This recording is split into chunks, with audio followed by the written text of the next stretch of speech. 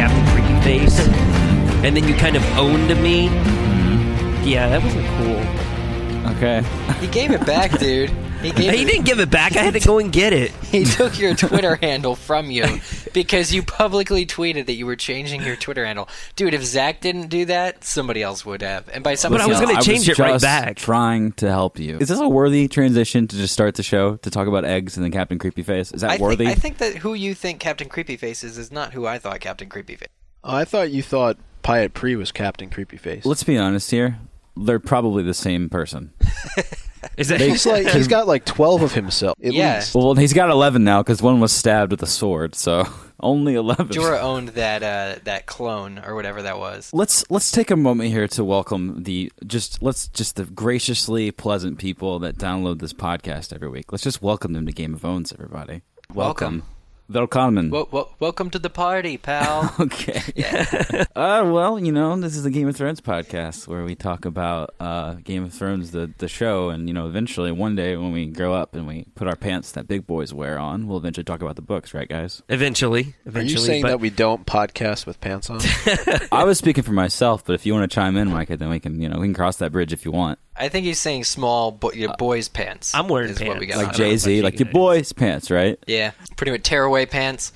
I think in the off season we'll read about the book. We'll talk more about the books because I'll be reading them. That's when I'll be reading. Well, are them you excited summer. Because tonight is a very special event for you that you talked about in an earlier episode of the podcast? Yeah, tonight, after we finish recording the show, I'm going to head over to my local GameStop next to the supermarket where there is a barbecue. Are they serving Brandon Rickon? Oh, God. Right to the punchline. Speaking of, will it be wow. For the anyways, for the midnight release of Game of Thrones, the video game. Boom, boom, boom. Pretty sure it's called the strategy game. But this is a tie-in. This happens, I guess, concurrently with this series, and it's got some of the voice actors, or some of the voice actors are actors on the show. What about Charles Dance? Not Charles Dance, from what I get. It's just basically you're a member of the Night's Watch, so Grandmaster is there. The Grandmaster. I'm going to keep calling him the Grandmaster. Okay, that makes sense. But you got his voice. Big Bear. Big Bear. Big Bear, yeah. You got his voice Old Bear, and actually. Maybe some other people Big Bear. at King's Corin Landing. Halfhand is a character in this video game. Yeah, but no, it's going to be cool. I'll be posting some kind of a review or maybe first thoughts on the website. Very cool. Once I can get into that. Well, we watched the episode last night, and we had every intention to record an episode for you last night because Selena is out for the week. She's doing exams in Sweden, and what are they probably taking tests about how to make meatballs correctly or some things like that, like Swedish people normally would. And so we were going to record the episode last night after the show, but Eric once again forgot that he had HBO and had to drive all the way out to the suburbs and watch it with some friends. It's true. It's true. And I forgot that I didn't have HBO, so I was trying to find it online. You can't say that. Well, I'll just cut that part out. Oh, never mind. Sorry. Listen, no, we can go ahead and say it. I don't think, let's just assume for this moment here, because we all know that all the HBO people listen to the show, very kind people. Yeah, right. But he was trying to find my HBO Go login, and I let him borrow it. Let's just say that happened. That's wonderful, but that's not nice. How it happened. But we'll just say we could talk about the actual news right now that Game of Thrones is now officially the most pirated show in the world right now. Can you believe that? That's strange. It's really not, is. No, that's not strange. That is a really, really great litmus test to see what is actually popular. Yeah, what people are talking about. Right. Do you guys ever look at what is trending, though, during the show? Like I saw last night, Jon Snow was trending on Twitter. I can't imagine why. He lost every bit of respect I had for him on this episode. What? Yeah. What? It was probably because a lot of fans were tweeting about the show. Yeah, well, that's good. Right? Well, usually it's like, you get to win, and it's like only girls like they have really random hashtags on Twitter most of the time. But, Yeah, usually it's Twitter after dark after that. right. I was just trying to segue in. Oh, I know what you're trying to do. I'll fix this. I don't think that he was that terrible. I just think that he was, showing his age a whole lot, which is, I guess, appropriate. Eric, what didn't you like about him in this episode? He's a little dummy, I think. He's lacking a little bit of the intelligence there. Of course, Ygritte was going to lead him into a trap with every breath that he spared for her to have. And I just, there's a line that was crossed between it being kind of cute that they're bantering back and forth, and then he's just getting himself and his men into danger. So that line was crossed last night. I no longer really admire the guy. He's really got his look going for him, but You mentioned that Jon Snow was trending on Twitter, but we did get a lot of our owns of the week via Twitter this week and on Facebook as well. So I think we thought at the top of the show it might be good to kind of see what people were saying about the show, what things that were said during this episode that people really thought were classic owns of the week.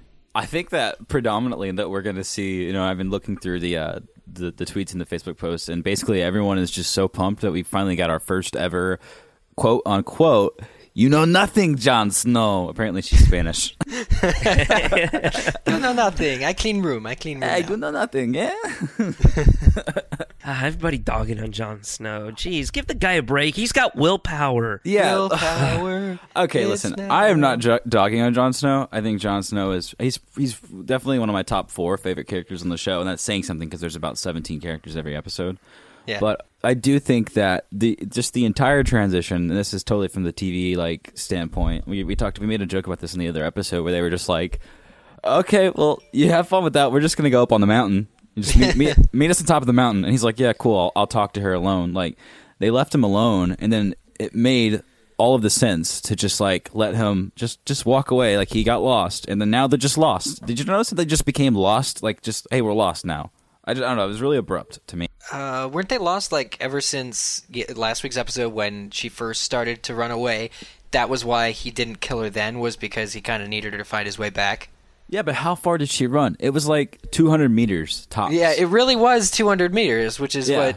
Maybe it's the editing that makes you think it was too... Maybe she was running for quite some time and they just cut it for the interest of not making him look like a total fool.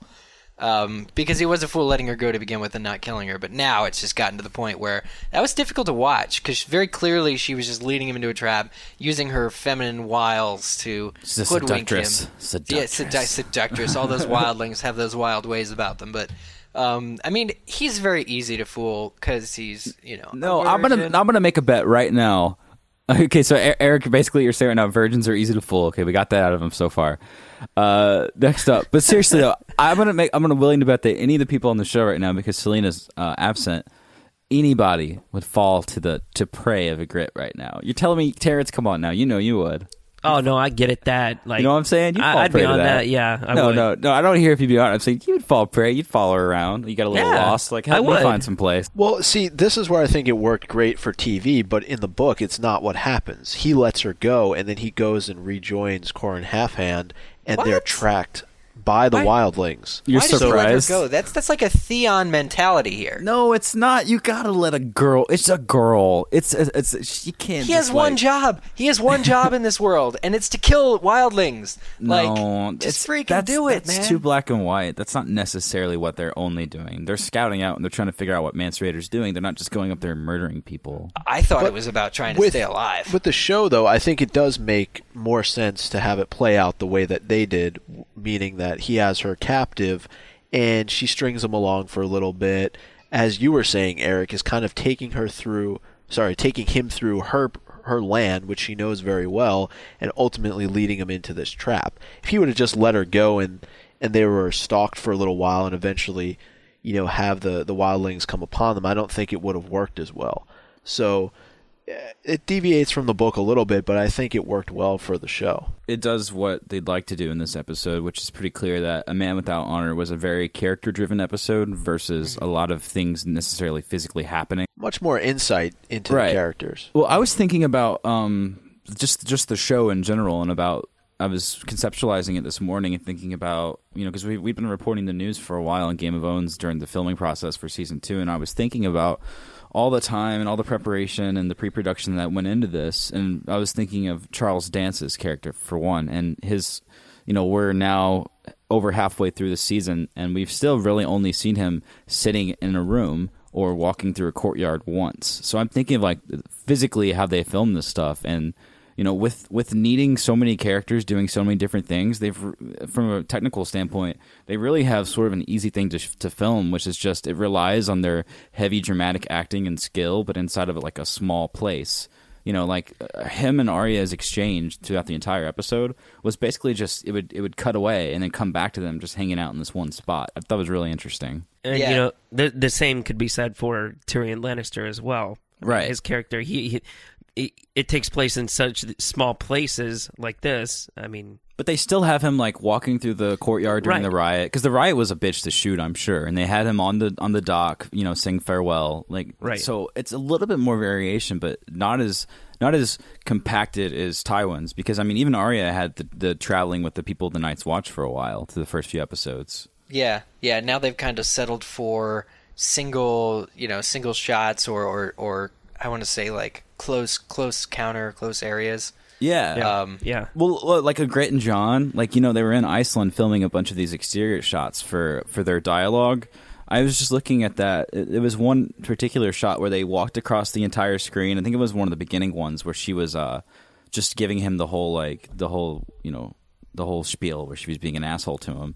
But they'd obviously captured all their audio externally in a sound room much later, and it's just a lot of really basic stuff of them just walking through this environment. And I feel like they really relied heavily on the set, on the natural background to tell more of the story than really the acting was. So it's just doing really successful for them in the show, because that's what people are taking away from it, breathtaking vistas.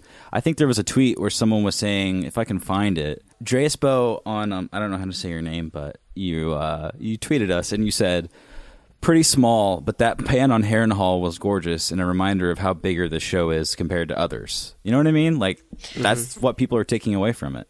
Yeah, that was probably, I guess, the most expensive shot in this episode, right? Was that Harrenhal. Didn't it zoom in all the way from a courtyard, or it zoomed out to the whole castle of Harrenhal? And was that an establishing shot, or was that kind of cutting away to something else?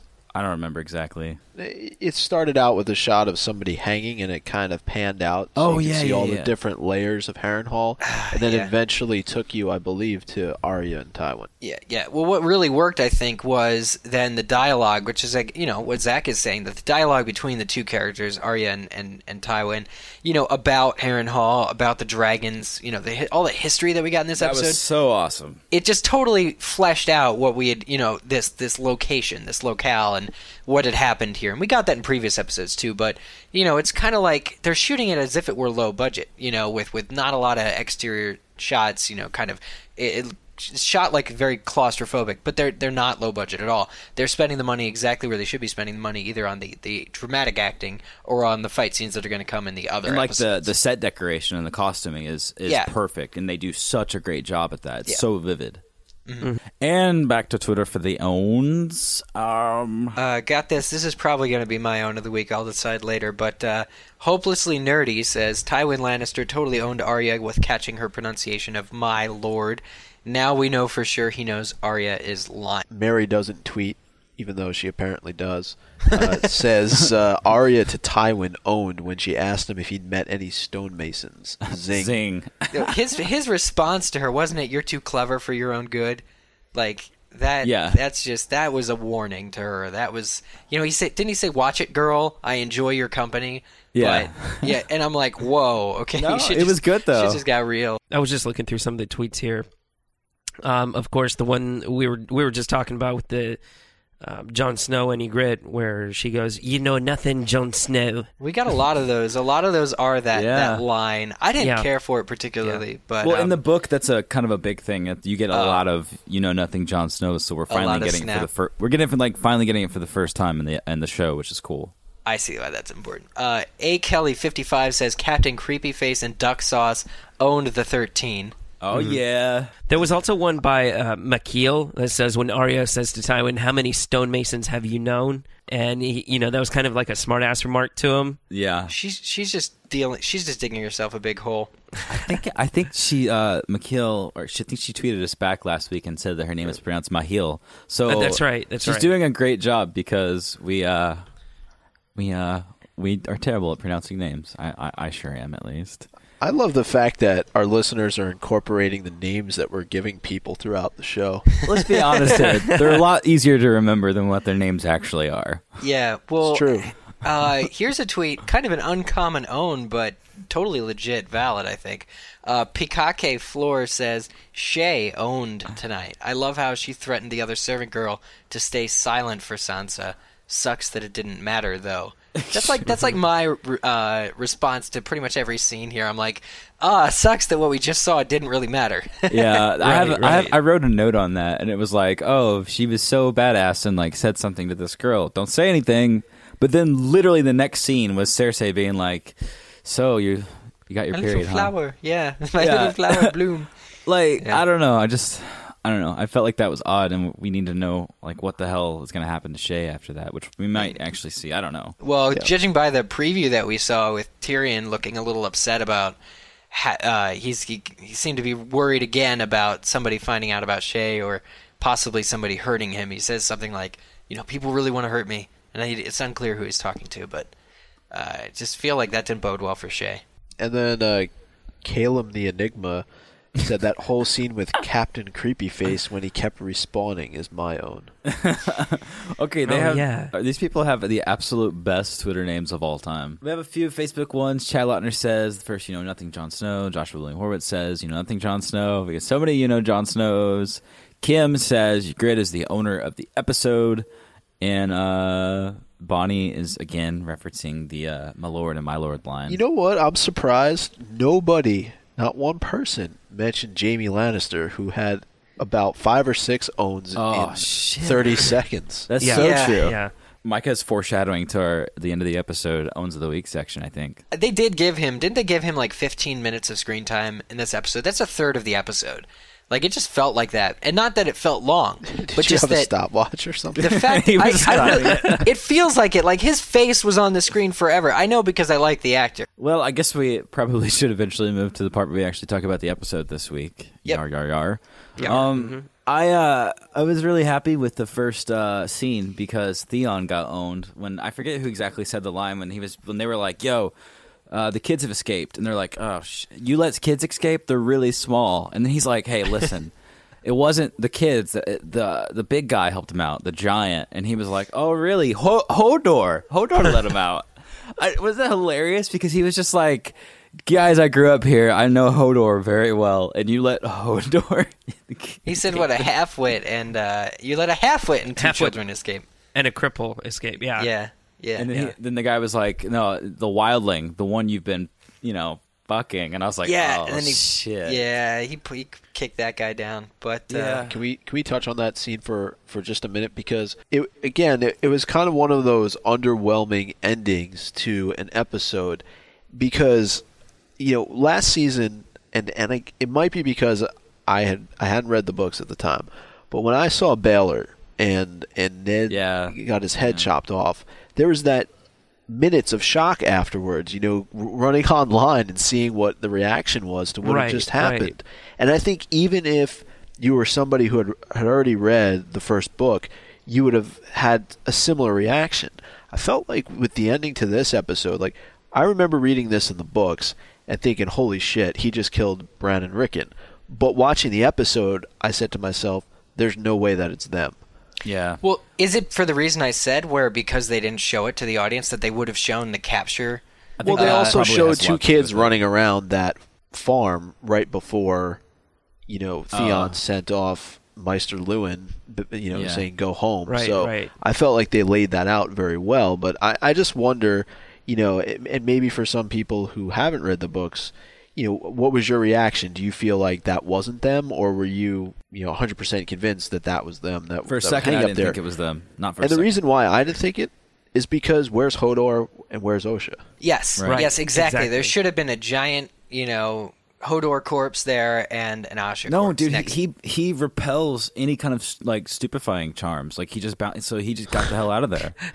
Seriously, What does he repel it with? But no, I His think Micah's skin, logic. baby. It's the same thing it's the same exact reason that I had, Micah, was that there wasn't also a Hodor and an Asha dead body, or they weren't in captivity. They weren't shown to be in captivity. You could also say that earlier in the episode he told Master Lewin that he wouldn't kill them. So I think Theon, when it became clear that they had lost the scent, they thought they had the nuts that they could go by because Rickon is freaking addicted to nuts.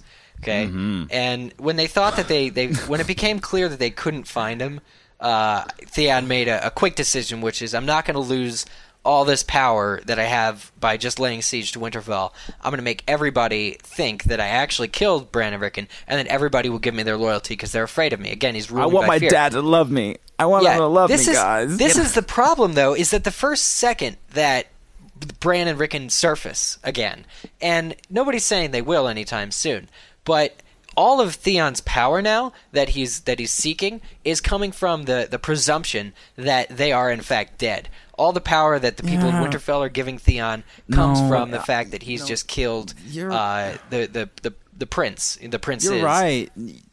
You're right. And if that was really the truth, then that would make sense. But I feel like they haven't even made a real effort in the actual show to even make that be the reason why people respect him. I think they've made it pretty clear that everyone thinks he's a dipshit. And the only reason they're not throwing rocks at him is because there's a whole lot of guys hanging around him with swords. The next week, come to Ygritte, and she uses Jon Snow's lack of experience and own family history to school him, which was pretty hilarious. Whenever she was discussing the lack of experience he had and if he had ever been with a girl. And, he was getting kind of offended like guys do. If a girl just calls you out and says, oh, you don't have any experience. And the guy's like, uh-huh. I thought this whole moment was overwhelmingly cheesy. Yeah, where he has to tell her off, don't call them stones. She's like, oh, you're stones. And he's like, don't call them that. And he's like, offers no reason why. She and goes, it's just like, man. Can't be the first time you pressed your bone against a woman's ass. There was that one line. What was it? Did something they do it about with each other? Then and he's just like, no wonder they're all so miserable. Ygritte was saying like, don't they start hurting if you? I don't know. Don't use that. If you don't use them, that's what all the men tell me, and I'm like, oh god. So I feel bad for them. This is comedic relief, but we really shouldn't pretend it's not. It's something else because it really is just the way it plays to me in the episode is comedic relief. Like, they're walking. There's nothing too deep, mentally about what's going on here. She's very clearly leading him into a trap. So. Oh, you know what? Am I the only guy that didn't see that? I didn't see the trap coming. I was paying attention to the witty banter. I wasn't paying attention to. I was. Yeah, I was. I'm the same. The only thing that we really got out of it that was any kind of substance was when they actually started saying, he was like, well, why are you here? Like, why are you? Well, you're coming in here and you're killing us. And he was like, hey, you guys are coming and killing us. We're just trying to take care of shit. She was like, listen, we were here first. We've been here for a long time. This is our land. And he's like, listen. And she was like basically saying, you don't know what you're talking about. And he was like, hey, I'm Ned Stark's kid. I'm a descendant of some of the first people around here. Don't tell me what to blah, blah, blah, blah, blah. And then she shut right up. She shut up. And it was so cool. She said, then why are we fighting? Right. And then there was like that unease between them. Right. But it was cool to see that Ned Stark still has some clout and he had clout with the Wildlings. I thought that was a really nice.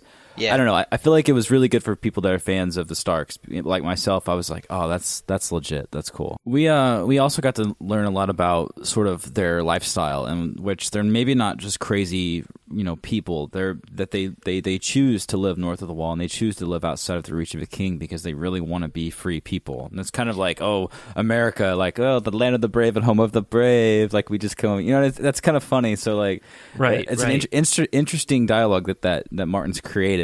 But John was like, "But so now your king is Mance Rayder," and she was like, "Listen, we elected Mance Rayder to be our leader, and he used to be one of you guys." So we're getting such a neat perspective because we're learning so much more about how the Wildlings work, and we're getting more. We're learning that they're not just these crazy ass people. That maybe some of them are attractive, and some of them are smart, which. I guess people like it. Just really makes sense that they'd have sense of them, of themselves, and be kind of a more organized people than what we're meant to believe from the Night's Watch, things we've heard about the Wildlings. Like, in order to survive up there, dude, you really got to be good at, finding shelter out of nothing, right. all that stuff that we kind of neglect. That's kind of how America was, though. The frontier, the Wild West, when we first settled, over those last 100 years. Yeah, exactly. It still is in some parts where I live. Grit made it sound really, really enticing. She said, you could get yourself some land, get a cabin, a woman to lie next to, get a cabin. She was like, "You're so pretty." They would tear their eyes out. Exactly. Wake up whenever you want to wake. Well, something happened in this episode that I thought that Eric might have a reaction to, and I know that I did, but we finally got to see our first bit of Tywin, just for a little bit, being bad Tywin. You know what I'm saying? Like, for the first few, minute of his whole, like, when they were talking or whatever,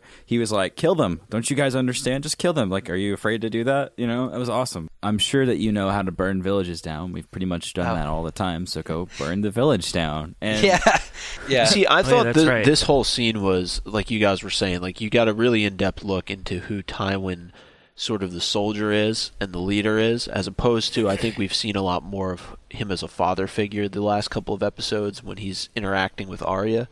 Mm-hmm. The other thing that got brought up that I'm interested to see how they tie it in is the Brotherhood without banners. He seems to think that they're the ones responsible for the person who infiltrated Harrenhal and killed Amory Lorch. So he made fun of the name.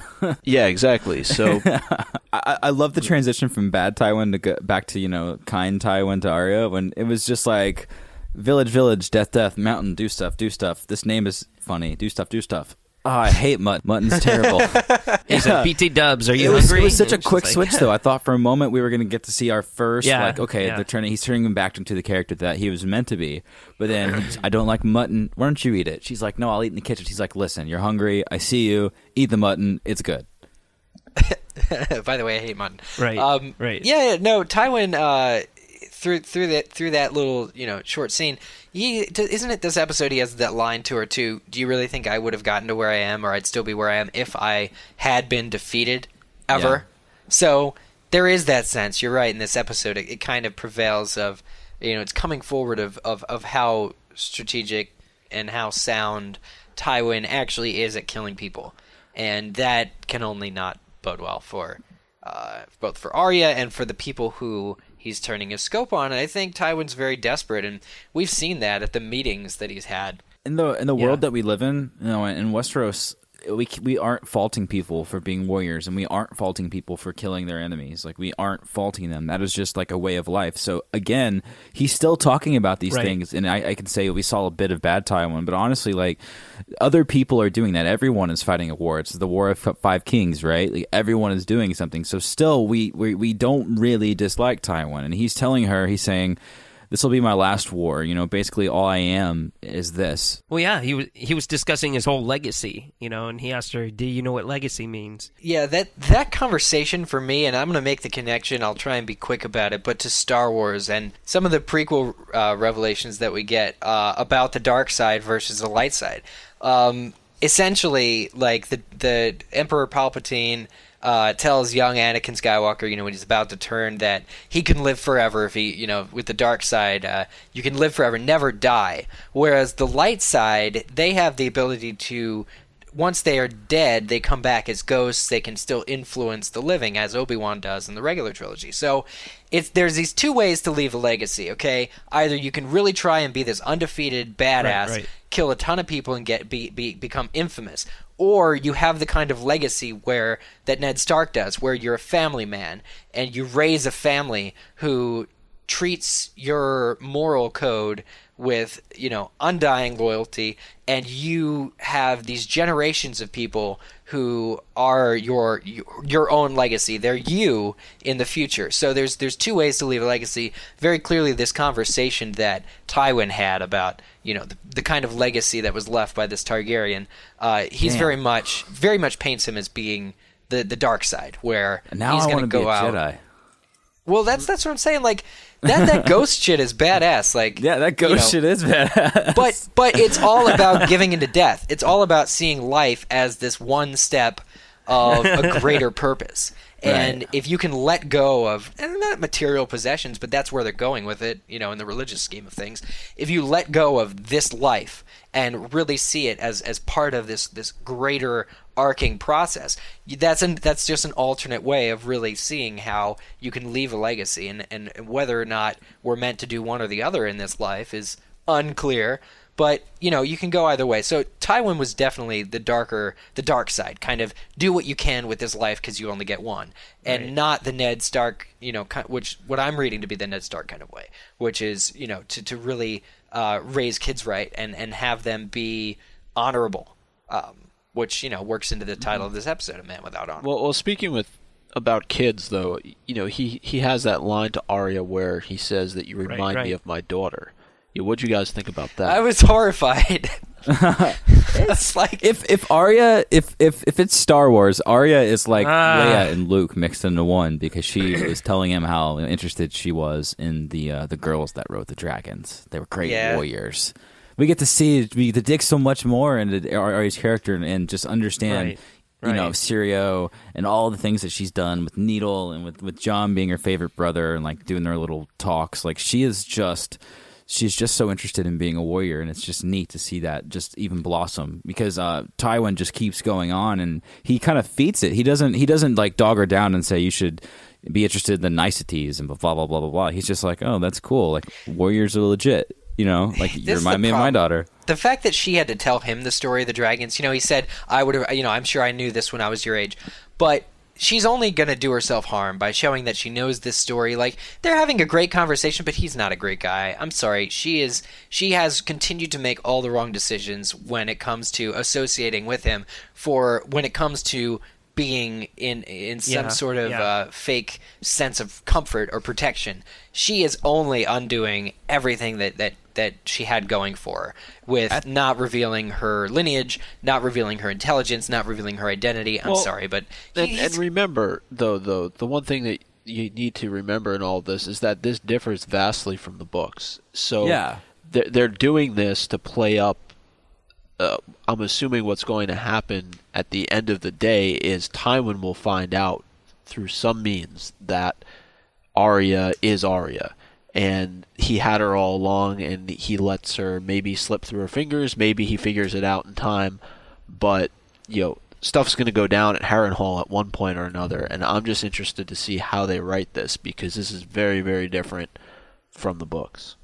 My opinion right now is, you know, I said it on last week's episode. I said the same thing. Like, I feel like they changed his character to do all of this good, because, I mean, Roose Bolton was supposed to be in his spot. This is totally different. So what they were doing with his character, it's right now. It's my opinion is still up in the air. Like, I don't know if they're going to do, like I said, have the big reveal of him just like now being a bad guy, or if they're going to somehow allow him to keep this sort of good character that he has. I don't know how they're going to handle it. I was happy to see sort of, I feel like they listened to the podcast last week, and then they fixed it very quickly before the show came out this week on HBO. But we had a little scene that they just shot randomly. They're like, guys, Zach on Game of Thrones, you don't know him because you don't. And he says that he doesn't think the dog is showing Sansa, you know, deliberate help. Like, people maybe aren't getting the connection there. So they shot the scene of her just walking randomly outside of the room and walking past him. And she was like, hey, thanks for that the other day.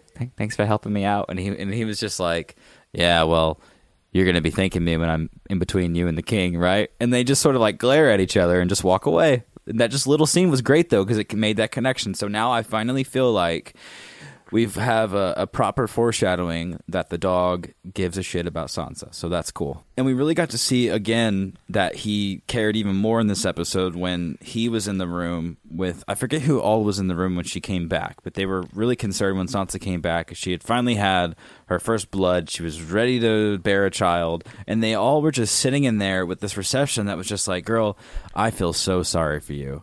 Yeah. I love how you said... like First Blood, where it was like Rambo First Blood. It's just like Sansa. That's what that movie's about. No one knows that. Sansa, just Sansa killing everybody. But yeah, I don't know. Like Cersei was Cersei had some interesting moments where she's talking about Joffrey, and she basically tells Sansa that she really isn't expected to love Joffrey. She's like, "Oh, do your best," but really, there's only room for you to love so many people, and that's going to go to your kids. Oh, so she's just speaking from her. I think she's just speaking from her own personal experience, since Robert really never gave a shit about her.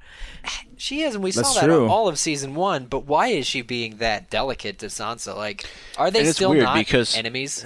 It came out of nowhere. Well, they're not enemies. I mean, you're talking about an older woman and a girl who's all of what, 14, 15 years old. Right. I don't think they're enemies. I mean, their families may be enemies, but I think she still has some kind of pity for her because she knows that she's about to be entered into a similar situation that she was. And what's different here, as opposed to the books, is that she really looks at Joffrey and sees a terrible human being, whereas I don't think that's shown as much throughout the series. I think she's very protective of him. She wants the best for him. She thinks very highly of him regardless of what he does.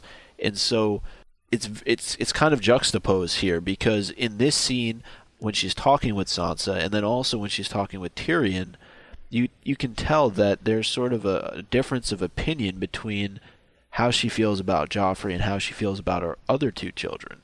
No, she finally admitted that, though. It was awesome. Yeah, but I don't think that you get as much of that in the books. I don't think it's apparent at all, and I don't know that are they doing that just to sort of again make you a little bit more drawn to the characters, humanize them a little bit more like they did with Tywin. So, yeah. We finally, like I said, we finally get our first bit of her actually saying, all right, she's conceding that Joffrey is in fact the little shit that we've all been painting him to be.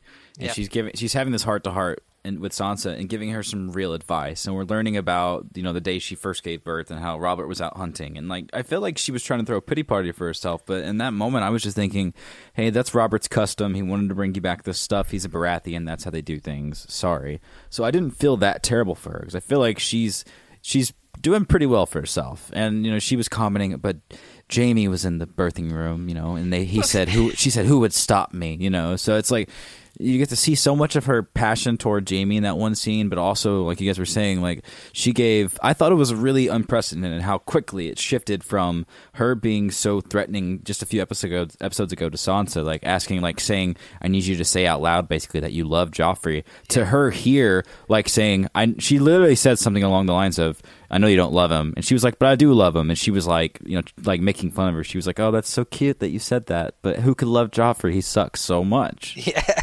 Yeah. Yeah, no, it's inconsistent, I think. But I just wonder what the end game is, because ultimately, with this new light of Cersei knowing that Joffrey's an asshole, clearly Tyrion knows he's an asshole, or a little shit, whatever you want to call him, it's not going to be very nice. They have to back this king. They're going to back this king because it means that... Is it because it means that they're in power? Then, she still gets to retain some of her Queen Regent kind of power. Ultimately, her father's going to be the real hand of the king. Tyrion, the Lannisters are the kings, is the ruling family of Westeros. In this current setup, even though they have this little Joffrey ruler who's not a good person, there's almost nothing redeeming about him, if anything at all about him. Are they really going to support him, just because it gives them power? Or, I just don't think that they really have that good a claim anymore. Eric, you were saying earlier, we got to see so much more of Jaime when he was in Rob's camp. When Rob made the other Lannister boy, again, he didn't sentence him to death, didn't do anything crazy in front of his people. He was just like, listen, just put him in a stockade. And they were like, but everything's all full. He's in this tent. And there's we've got so many prisoners. So basically they were saying, instead of killing everyone, you've been nice. And he's like, all right, we'll just put him in the cage with Jaime. And then we got the biggest, reception of fanboyism I've ever seen. He's just sitting, going on and on about how amazing it was to squire under Jaime, and I just thought Jaime sounded like such a badass. He was talking about who was throwing up on the whores on the way to the tourney ground. I just thought that was the funniest thing I'd ever heard. I don't know, he was such a Jaime fanboy. Yeah, he was. And then we got to see him turn into an immediate heartless bastard out of that entire scene and just beat him to death with chains. And I saw it coming immediately. I knew he was going to do that. Yeah. And I just thought, okay, Jaime Lannister's broken out again. And then he was caught, which I also saw coming, because let's be honest here, they're not going to do this. Like, they're not going to just let him go in the middle of the season. Thought that was a little odd. And then, we had the whole thing with Catelyn and the guy, and he was just like, I want to kill him. She's just like, listen, you can't kill him. I understand all of these things here. I thought that was a little brutal of a scene, but then again, Jaime had another owning moment because he just kept commenting on, Catelyn, thank you so much for saving my life. I'm sure you would, blah, blah, blah. His whole character is just beautiful. That was just great. To what Zach was saying earlier, you get this moment where you see him turn into this cold-hearted bastard, and it's the same person that threw Bran out the window, in the first episode ever that we saw, and he's killing his own family, which should say something in and of itself. Even if it's a distant cousin, who cares? I mean, he just strangled the person to death with no remorse whatsoever, and then he goes and kills the guard, who happens to be a Karstark, which is one of the sworn bannermen to Robb, and so this enrages, his father, right, who goes at it with Catelyn, and this is something I think that differs slightly from the books, because two of Karstark's sons are killed during Jaime's initial capture, which happens back in season 1, and so you have kind of that lingering taste for revenge that Rickard Karstark has. And you can tell like what's brewing within his mind now, that for so long a period of time he hasn't been able to avenge his son's deaths. And so now you have Jaime who's tried to escape, and he's still not being punished in any way. So for me, like, I started to wonder, well, what is Karstark going to do, if he doesn't get revenge for what's happened for his son's deaths? Is he going to maybe do something against Catelyn? Is he going to do something against Robb? Does he potentially go and ally himself with the Lannisters, right? Even though they're responsible for his son's deaths? I mean, it seems like they're making enemies, and Robb is not thinking with the right head in this episode. He's off with the hot nurse somewhere. Right head. She's like, I need some milk of the poppy, man. I need some milk of the poppy. I need some milk of the poppy. He's like, all right, come with me. We'll get you some milk of the poppy. It was nice though to get so much more insight on Jaime, and to learn that even though he's from this really great family, and I liked how they said we're all part of the family, but you guys were the family. Yeah. And we got to learn that was because I mean, you feel like I feel like you can sort of you can take that away from the text, and you can take that away from the show, which obviously goes into it a lot less than the text does. Like, it's common sense, but it was nice that someone said that, and it did a lot of like painting for us. And then obviously we learn about how he had to, the only thing he could do was be a warrior. The only thing he could do was kill. And he was talking about the euphoria he felt on the battlefield and how it was just unmatchable by anything. And then again, it echoed a lot of what Tywin is. And it was just a great full circle character development place, learning so much about each of these different Lannisters and their different points of their life. I thought it was beautiful. Right. Well, just look at that conversation between him and Catelyn. I mean, the whole episode, revolves around the men without honor, and she says this directly to him, and I think that you get that moment where you just realize that Jaime is this ruthless soldier. Like, he brings up Jon Snow. He talks about the fact that in many ways he's more honorable than Ed Stark was, because he didn't have a bastard child. He's like, yeah, maybe I had an ancestral relationship and I fucked my sister, but at the end of the day, I kept it all with one woman. Yeah. I've never fucked another woman aside from my sister. And so, how did you feel when Lord Eddard Stark returned home with a bastard in his arms? So, and I feel like they did a great job, the producers of the show, bringing in all of this stuff from Storm of Swords, because this isn't in Clash of Kings. When he kept, like, in the middle of his great speech to Catelyn, he just kept stopping and saying, "Really, where did you get this thing? Is that a woman? Is that a woman? Is that a woman?" I just thought that was the most hilarious shit. That was great. But they actually painted Daenerys a lot in the same way. I know that she's not a man in this episode, but when the spice trader was talking to Daenerys, and he was basically saying, why would I want to help you? Those dragons are gone. I'm glad they're gone. It's a really good thing that these dragons are gone, because literally the only thing they can do for this entire existence that we live in is bring death and misery to everyone. And I thought to myself, that's completely true. They shouldn't be alive. What is the point? Because so Daenerys can go take back something?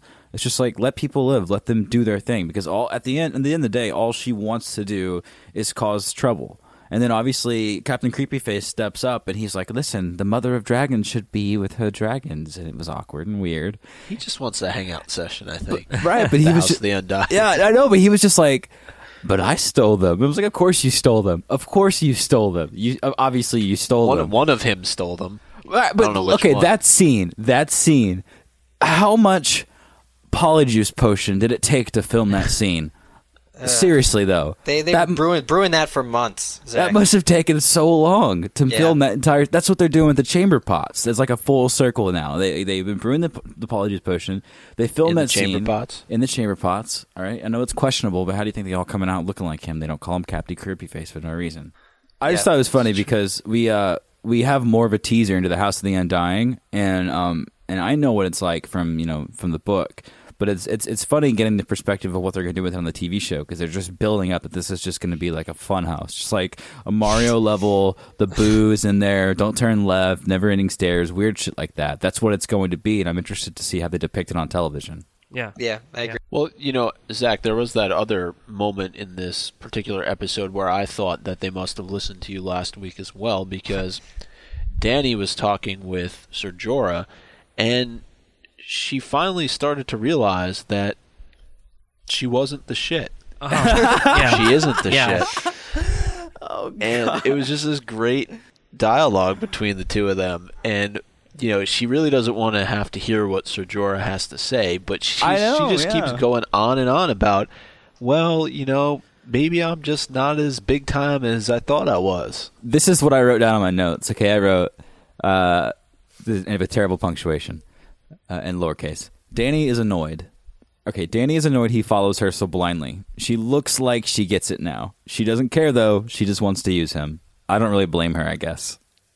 You know what I'm saying? Like, she understands. She's like, okay, Jorah's really into me. She's like, basically, she was like, why are you helping me? And he looks so awkward. And he's like, And this is, this is the same episode that someone directly says, do you love her? And he's just pretty much like, yes, So it's like she finally gets that, okay, Jorah, this whole time I thought he was just really into like helping the kingdom and stuff, but really he just digs me. So she had that revelation in her mind in that scene, and then like you can quickly see her changing and being like, all right, well, do some shit. Like, that's cool. I'll just carry you along with me. Well, she was find my dragon. She was even treating duck sauce like shit.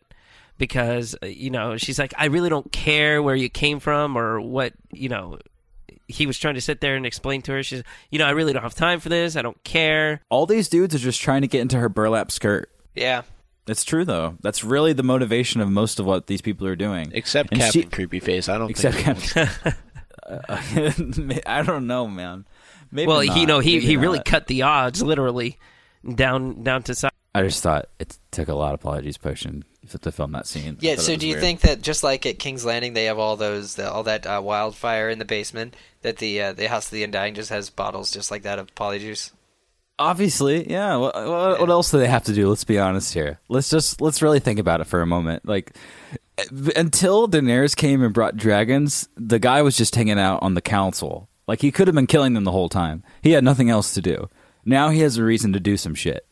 And, Duck Sauce wants to be the king of Qarth. Okay, that's cool. Like, you can be the king of Qarth. That's your prerogative. But Daenerys really she doesn't care about any of that, because all she wants is to get her dragons and then go to F up people in the Seven Kingdoms. Like, I really think that she could give two shits less about Qarth, and that's being painted pretty clearly to us, because she's just trying to move on. And then, we have all this drama. And like you were saying, Mike, I really do feel like they do just want to hang out sesh. Like, they're lonely. All he has to do is hang out with himself. Exactly. Yeah, he could just spawn another 5 of him. It's one big circle jerk. I really loved the exchange between Tyrion and Cersei, because, again, we have a moment where we see even more of her disdain toward Joffrey. This was a good episode for that, and another thing to continue the entire theme, Men Without Honor. And it was a real moment, and even around the end of this scene, I felt like Tyrion was about to give her just a big old imp hug instead of an imp slap, which I thought was a change from what he'd been doing previously, Yeah, I thought that they were going for that. Like maybe he's going to grab her hand or give her a hug, like you said. It seemed like he was going in that direction. And, for Tyrion to stand there and say that, you have two great kids in Tom and Myrcella, I think shows that he does give a rat's ass about his family. And it's shown, I think, throughout this particular season that he does care about those two kids more than Joffrey. But I think Joffrey, he's never had a proper father figure. Right. I don't think Baratheon ever gave him much in terms of the time of day. Jaime, who's his real father, is off and probably doesn't pay him much mind either. And Tyrion just looks like, I don't know that he could really tolerate him very much, just because of what he's become. Well, Cersei was saying, I thought Joffrey would be so much more like Jaime. I thought, she feels so terrible at what everything's turned into. And Tyrion was just like, what are we going to do? I feel like it was great for them to finally have the conversation. What's going to happen now? Because they're 5 days away. All we have are little jars of fire that we stole from Legend of Zelda. What are we going to do? And then it was said, it's hard to put a leash on a dog once it's got a crown on its head. And it was just, full circle. Joffrey's a bad egg. What's going to happen now? It was to tie back to Stannis too. I mean, we haven't really seen much of him in a long time. Since he killed his brother. Well, he's busy. Yeah. He's got a shadow baby. General thoughts on the episode, fellas. What did you guys think in general? Because I know, Micah, you said you didn't like this episode. I know we've talked about it a lot now, and I think it was good for character development. I just don't know that it moved things along very well. I think that you had a lot of episodes before this where there was a lot of action, a lot of things going on that kind of advanced the plot. I felt like it kind of stalled out a little bit in this episode. There was maybe a little bit too much dialogue. It's almost like it didn't kind of get to that next thing. Because, for example, you see what we would assume would be the House of the Undying at the end of the last episode, and we're not even there this episode. Yeah. And it also has to be said that this now makes 2 episodes in a row, and I'm talking directly to you, Terrence, 2 episodes in a row now that we have seen not a pair of breasts or even a breast. It's rough. Yeah. It's rough. It's hard. I mean, I can't wait till next week. They should make up for the past 2 weeks. No, you had Tonks. Yeah, we had episode. Tonks. That's right. Oh, was it? I don't. It was the one before. I turned my eyes away from that. I still give Ramus all my. But you're right. respect. At the beginning of the episode, it didn't say nudity. I looked for that. Now. It said brief. Brief nudity. What was brief? What was brief nudity about this episode? I don't know. It could have been the naked children that were burnt. That might be it. Yeah. Right. With only 3 hours left of the show, I do want to see what happens next, and I'm still just very interested in how all the threads that are picked up this season are played out. Oh, yeah. Plus, I'd like to see a little bit more of the comet. Let's be honest, too. They haven't looked up at the sky and seen the comet for a really long time. It's been a while since they looked to the heavens. Yeah.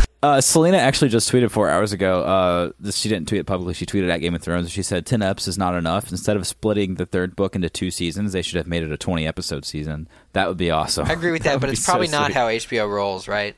Oh, absolutely not. Yeah, right. yeah, That'd be really cool. Kind of sucks. Well, luckily there is literally thousands of pages if people are still if you're listening to the show and you've only read or if you've only watched the HBO series, I do heavily recommend, even if you're not much of a literary person, listen to the audiobooks at the very least, because if you enjoy the show, you really, really will enjoy the books, and you really, really will enjoy the audiobooks too as well. Definitely. They're long and they're daunting, and if something's long and daunting, sometimes some people don't like things that are long and daunting. But I'm telling you, like I said, if you do enjoy the show, you will like the book. Yeah, that's what I was thinking earlier. Anyway, just check out the books or something, because it's good and it's all the same shit. And believe me, 10 months is a long time, long enough for you to take something else in. Oh, yeah. And there's no other things coming out that you would like. Let's do the owns of the week. I'm excited because we've gotten so many good tweets about this. And again, guys, we're going to open the floodgates for you again next week. And hopefully they'll have even more. And actually, probably by the time Blackwater comes around, most of our owns are going to be a certain sword slice, if you will. Oh. But, yeah, I'm just painting and speculating here. But let's go around the table and let's figure out what's going on, even though we're not I'll go first. Yeah, my own of the week is when Jaime Lannister is talking about that artist who painted using only red. I was just like, that's very visual. I'm like, I paint with blood. Yeah, he also talked about Sir Barristan Selmy, which I thought was kind of a cool mention because we haven't seen him since last episode, last season. Yeah, he was pissed. I feel bad for Barristan Selmy. Me too. What would Barristan do? Not really. He would ask Terrence to give his own, I'm sure. Oh, okay. Well, my own of the week is, even though I hate the character, but it's by Theon Greyjoy, and it says, "Don't look so grim. It's all just a game." Yes. And that kind of got me thinking. I was like, wow, is he smarter than what he's leading on to be, or is he just grabbing a quote out of the air and scratching his ass or something? You're right. I did think that was good, man. When he said to her, "It's all just a game," because this is called Game of Thrones. It is, yeah. Somebody agrees with it. Like, that was right. It was very fourth wallish, but at the same time, you just see how out of it he really is, like out of touch with the fact that this is, for them, it's life or death. For us, it's just good television. The fact that he's playing it as though it's a television show is wrong for him. He's making the wrong decisions there. Yeah. This is when Jaime is talking to Cousin Lannister, and Cousin Lannister is somewhat embarrassed to share his story. And Jaime responds by saying, "More embarrassing than being chained to a post in your own shit." Yes. That was great. That was awesome. Oh, God. Oh, God. Okay, so mine actually is also from Jaime Lannister. And I kind of made a little hint of that during the episode. But I thought it was pretty damn funny. But he was like, because he knew he was about to die, essentially. He goes like, "Come to say goodbyes, Lady Stark. I believe this is my last night in this world." Is that a woman? He's going on this like exposition about he's like, "Oh shit, what the hell is that?" And I'm pointing toward my computer screen because what the hell is that?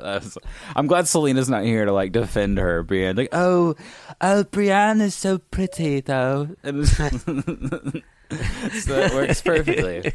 Again, if you guys would like to join the Own of the Week discussion, it is always accessible by tweeting us on Twitter at Game of Owns, because we usually prompt you once the episode is over, and then again the next day to remind you, depending on next week if we record in the middle of the night on Sunday, which may or may not and definitely will not. You can find us on Facebook at Game of Owns, like us, and we check our wall posts there pretty frequently. Email us at contact@gameofowns.com just for general comments, or if you have something very specific you want to say to any of us, you can reach us all there. Website is, of course, www.gameofowns.com, and on iTunes you can find us either on the front page where we have been, thanks to your repetitive, successful reviews and ratings of us. We love you guys. Thanks for that. Also, big props to the staff at iTunes for featuring Game of Thrones on the front page for so long. I know that there are many other television series playing right now, and I feel like that they are definitely on the pulse of what people are consuming the most. So very cool, and we're super, super humbled and super, I'm just taken aback by our inclusion on the list of such cool podcasts, because I've actually been tweeting with the guys over at Cast of Thrones, and they're super, super nice too. And you should, if you guys enjoy this show, actually there's just a lot similar, just a bunch of friends hanging out talking about something that's awesome. So check them out as well if you guys would like. Oh yeah. No, but really, again, to echo what Eric was saying, super, super props and thanks for all of your pleasant 5-star, sweet, nice reviews of the show. I'm really happy that you guys were able to sort of pull that feeling out of our banter with each other, because that's really what the show is every week. We don't talk about this to each other until, it's time for the show, and then like it just all comes out. Micah was like texting me this morning. He's like, or was it this morning or last night? Like, we went on Ustream for like 10 minutes, and we were going to talk about the episode, but we decided to just talk about Eric's wallet and my wallet. So that makes all of the sense. I hear that. Do you hear that, Zach? What is it? It's the music you've edited. Oh, wow. You're really good at repeating jokes that I've said before. Makes me sound fresh and new, though. This is Game of Owns, everyone. I hope that you like the show. I'm Micah Tannenbaum. I'm Zach Louie. I'm Eric Skull. And I'm Selena. I'm not here today. I'm from Hyperbowl.com. And I'm Terrence Post. Goodbye, everybody.